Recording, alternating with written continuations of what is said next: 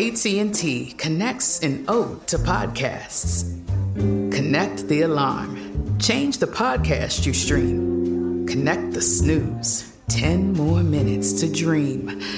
Connect the shower. Lather up with the news. Sports talk, comedians, or movie reviews. Connect with that 3-hour philosophy show. Change the drive into work in traffic so slow. Connect the dishes to voices that glow. Thank you to the geniuses of spoken audio. Connect the stories. Change your perspective. Connecting changes everything. AT&T. Trinity School of Natural Health can help you be part of the fast-growing health and wellness industry. With an education that empowers communities, Trinity grads can change lives by applying natural health principles and techniques in holistic practices or stores selling nourishing health products. Offering 19 online programs that fit your busy schedule, you'll get training to help turn your passion into a career. Enroll today at trinityschool.org. That's trinityschool.org. You're listening to Comedy Central.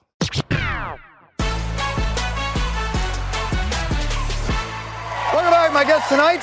He's the host of The O'Reilly Factor on the Fox News program channel. His new book is called Killing Patton, The Strange Death of World War II's Most Audacious General. Please welcome back to our program, Mr. William O'Reilly. William! Hello, William. Nice to see you.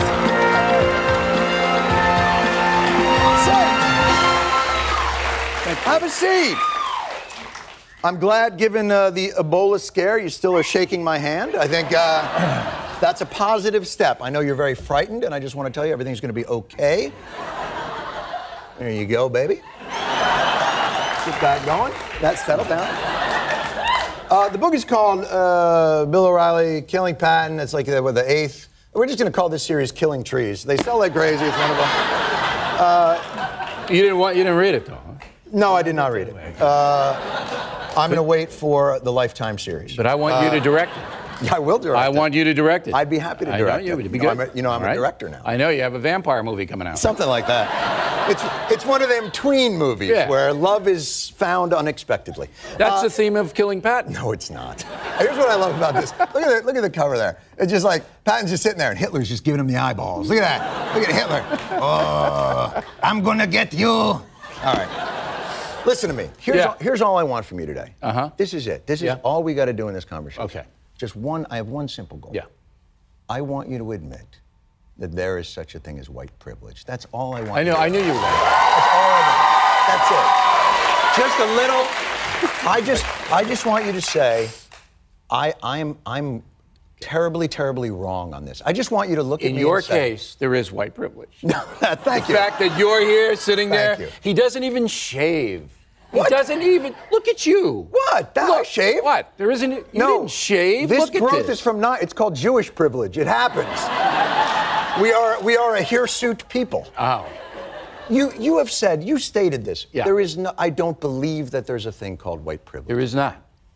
See now, now we have a conge we can have. Okay, look, if there's white privilege, then there has to be Asian privilege because Asians make more money than whites. What? Oh, you didn't know any of this, huh? Well, not in Vietnam. What kind of Asian? You have to. Asian Americans. Well, no. Asian Americans. Depends on where they're from. If you're looking at. They're from Asia. They're Asian Americans. I understand that. Good. But as a they make more money, higher education, more affluent. So it's Asian privilege, not white privilege. You're missing the point. Sorry to confuse you with facts. You're not. It's not the. That's the. Okay. Here we go. The Asian experience in America, the Asian immigrant experience, is very different from the black experience. Yes. So it's really, they're not equivalent. And either way, white people, males, set the system. So that's what privilege is that white people set the system that, yes, maybe Asian immigrants, once immigration policy was liberalized, have done better over these past 30 or 40 years. But there has been a systemic, systematized subjugation of the black community. Would you not agree with that? Sure. I mean, well, then everybody that's it. knows. That's white privilege. You just did it. That's it. We're done.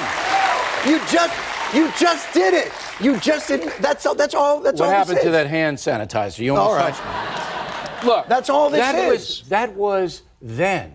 This is now. Oh, it's there was white privilege, but it no longer exists. Maybe you haven't figured out that there is no more slavery, no more Jim Crow, all right? All right. And the most powerful man in the world All right. Oh, boy. Here we go. A black American. Oh, boy. And the most powerful woman in the world, Oprah Winfrey, is black. Okay? Being able to give people a free car does not make you the most powerful woman in the world. But listen closely, because Don't mess with Oprah. No. She'll come in here and shave you. I see the issue here. You don't believe that the residual effect of, slavery and Jim Crow are dead. But the residual effects of that systemic subjugation exist today. It absolutely exists today. Let's go a different way. It exists for every race, not at that extent. All right? So that's white. So you don't put forth, all right, this white privilege, and if you fail, that's why you fail. All right? America is now a place where if you work hard, get educated, and an honest person, you can succeed. That's what should be put out there. You are carrying not all this other stuff. You are carrying more of a burden as a black person in this country than a white person in this country. From collectively, yes, but not individually. Listen. They don't stop and every frisk Wall Street bankers, is different. even though they've done far more damage to the economy. They don't stop and frisk. White people, listen to me. White people do more drugs in this country than black people, but black people make up a far higher majority of drug Do you know why that is? Yes. You do know why that is. Why is that? Because black people, it's about real estate to some extent. There has been a systemic subjugation through real estate. Black people are ghettoized in this country. They're forced to live there. They have to live there. Is that what you're telling me? Oh, you're getting to a bad place, my friend. Listen, all right, this is the usual white guilt liberal stuff. This is not guilt. This is fact. Throw out I don't feel forever. guilty. You should. Why? You're getting paid for this. No, you mean for this? Yeah. All right, let's go back here. Should be very guilty. Look, this is the usual culturally? stuff. No. What made you culturally? Do you think your upbringing gave you values, ethics? Yes, it did. You didn't grow up rich, right? No, we didn't. But you worked hard. Much money at all. Right. I did. You worked hard. Right. You lived where? Levittown, New York. So it gave you a nice, stable, a cheap home. There was no down payments. It was this incredible opportunity. No, those houses were just lavish. Subsidized. Yeah. It wasn't lavish. They weren't subsidized. But they were sold to GIs, and the GIs got a mortgage they could afford. Look, but let me just ask you a question. You're making a huge mistake. No. Let me just ask you a question. Yes. Did that upbringing leave a mark on you even today? Of course. Every upbringing leaves a mark on people. Could black people live in Levittown? Not at that time. They could not. So that, my friend, is what we call in the business white privilege. Okay. That was in No. That was in 1950, all right? 1950. 1950. Were there black people living there in 1960? In Levittown? Yes. I don't know. There weren't. How do you know? Because I read up on it. Oh, you read up? You don't know that? I do know that. I can find somebody. My point is this. Even today... Why would you want to live there? It's a nice place, but it's not a place like it's not like Bel Air. Because it's a place that built values. What you don't understand is... There were millions of black neighborhoods that built values. But imagine growing up knowing that you, as an American, as a GI who fought in World War II, couldn't buy into that because you were less. It was unfair. You were not good enough. It was unfair. And the residue of that continues today, and that is white privilege. It's all right. If you want to say it's white privilege because whites didn't have it as bad as blacks, I'm saying it exists. Fine. But that's not what's happening here in contemporary society. Yes, it is. No, it's not. Oh. Let me repeat this, and I'll do it slowly. All right. So even you can understand. All right. If you work hard, if you get educated, if you're an honest person, you can make it in America. If you live in a neighborhood where poverty is endemic, it's harder to work hard. It's harder to get an education. Hey, it was harder for me than it was for the white guy in Garden City. It's all relative. Yes, it's harder if you're a ghetto kid. Yes. But can you do it? Yes. Yes, you can. You can also win the 100-yard dash on one leg. But it's harder. All right. And just all I'm asking is this. Here's all I'm asking. Yes. Here's all I'm asking. Because this would go a long way towards healing what I think is a huge racial issue in our country.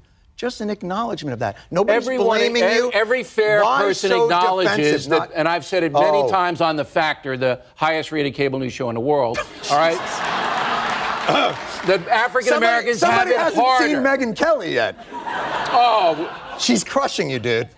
She's crushing you. Now you're misleading this audience. Crushing you. You're misleading. All right. All I'm saying is you have the admit sanitizer again. Yes, please? You admit. So here's my point. So we've come to agreement.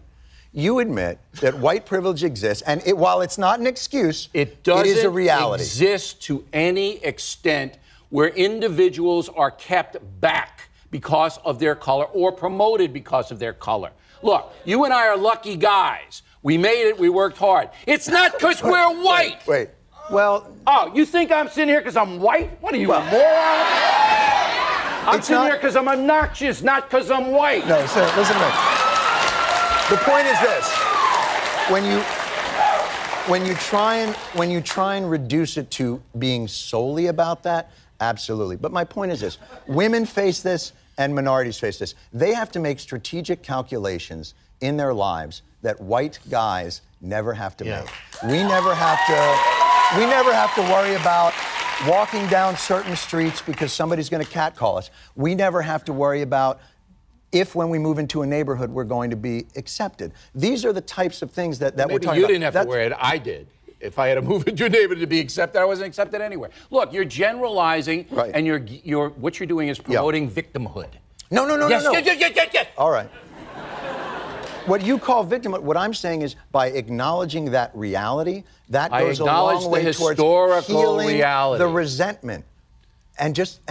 So what I don't understand is why so defensive about it? Why is it that white people get so defensive about this? I'm not saying that life isn't hard. Middle-class white guys that are working hard to do what they can, and they look and they go, I'm not getting any privilege. That's not what we're talking about. What we're talking about is a group of people that were brought here. They didn't choose to immigrate here to get that better life. And just acknowledge that our country's had a problem with that, and we can move that who are fair-minded.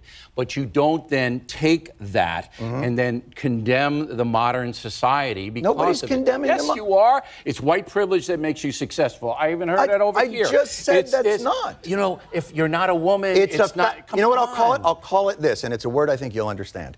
A factor. It's a factor. It's a factor. I'll give you the factor business. You did. You're giving me the factor. Common cause. That's it. That's all. Oh, you want the sanitizer? Right here. So we're okay. Are we on the air? We've been on the air the whole time. Let me tell you something. This was a beautiful moment in healing between not just black and white, Jew and Irish, tall and short. This was a historic moment. Yeah. Are you happy now, Stewart? Are you happy? Happiness is not what comes by me. But let me say this. Your humility has moved me. You are like Pope Francis that has taken the Catholic Church into an era of acceptance and humility. You, Bill O'Reilly, can lead the flock of the fox fearful to a better place. I believe in you.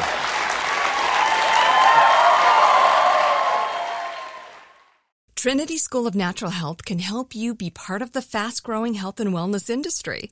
With an education that empowers communities, Trinity grads can change lives by applying natural health principles and techniques in holistic practices or stores selling nourishing health products. Offering 19 online programs that fit your busy schedule, you'll get training to help turn your passion into a career. Enroll today at trinityschool.org. That's trinityschool.org. Rev up your thrills this summer at Cedar Point on the all-new Top Thrill 2. Drive the sky on the world's tallest and fastest triple-launch vertical speedway.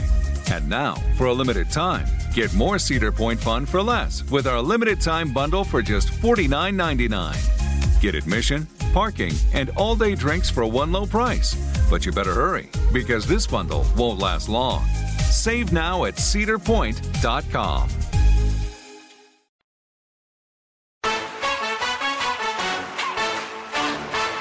Welcome back, my guest tonight, former governor of Arkansas. Arkansas, former presidential candidate, also a best-selling author. His new book is God, Guns, Grits, and Gravy, which happens to be the name of my theme restaurant. Please welcome back to the program, Mike Huckabee. Sir.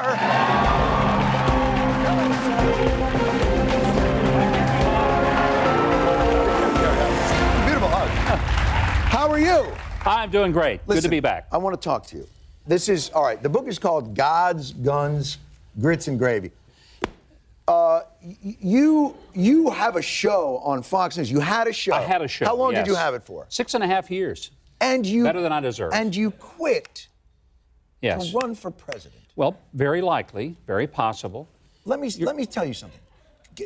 Go back and beg them for your job. You've made a terrible, terrible mistake. What are you doing? See, that's the view of the people who live in the Bubbleville that I talk about in this book. What do you mean, America? No. Now, the whole point is that there's a real clash of cultures, and there's a disconnect between people who live in the bubbles of New York, Washington, and Hollywood versus the people who live in the land of the Bubbas. It sounds like there's a sense of like, well, people who live on the coast are not real. That you're talking about like the Bubbas are real and we're not. No, it's not a matter of reality, it's a matter of different perspective. I'll give you an example. Sure. There's a big difference between people who are well-educated and people who are smart. And a lot of people who are very well-educated, who are, let's say, the Harvard faculty, believe that the people who live out in this part of the world where I live, in flyover country, those red states that people think, those people are nuts. But you believe that the Bubbas are better than the Bubbles. No, different. No, better. I want to explain who we are to the people who live in the bubbles, because those of us who live in Bubbaville, we get the people in the bubbles, because all the television shows and movies are all about the people in the bubbles. No, you don't get us. 6.5 years, I've come to New York, and I've seen the difference in the attitudes and lifestyles and culture. It's not that one is better. Yes, it is.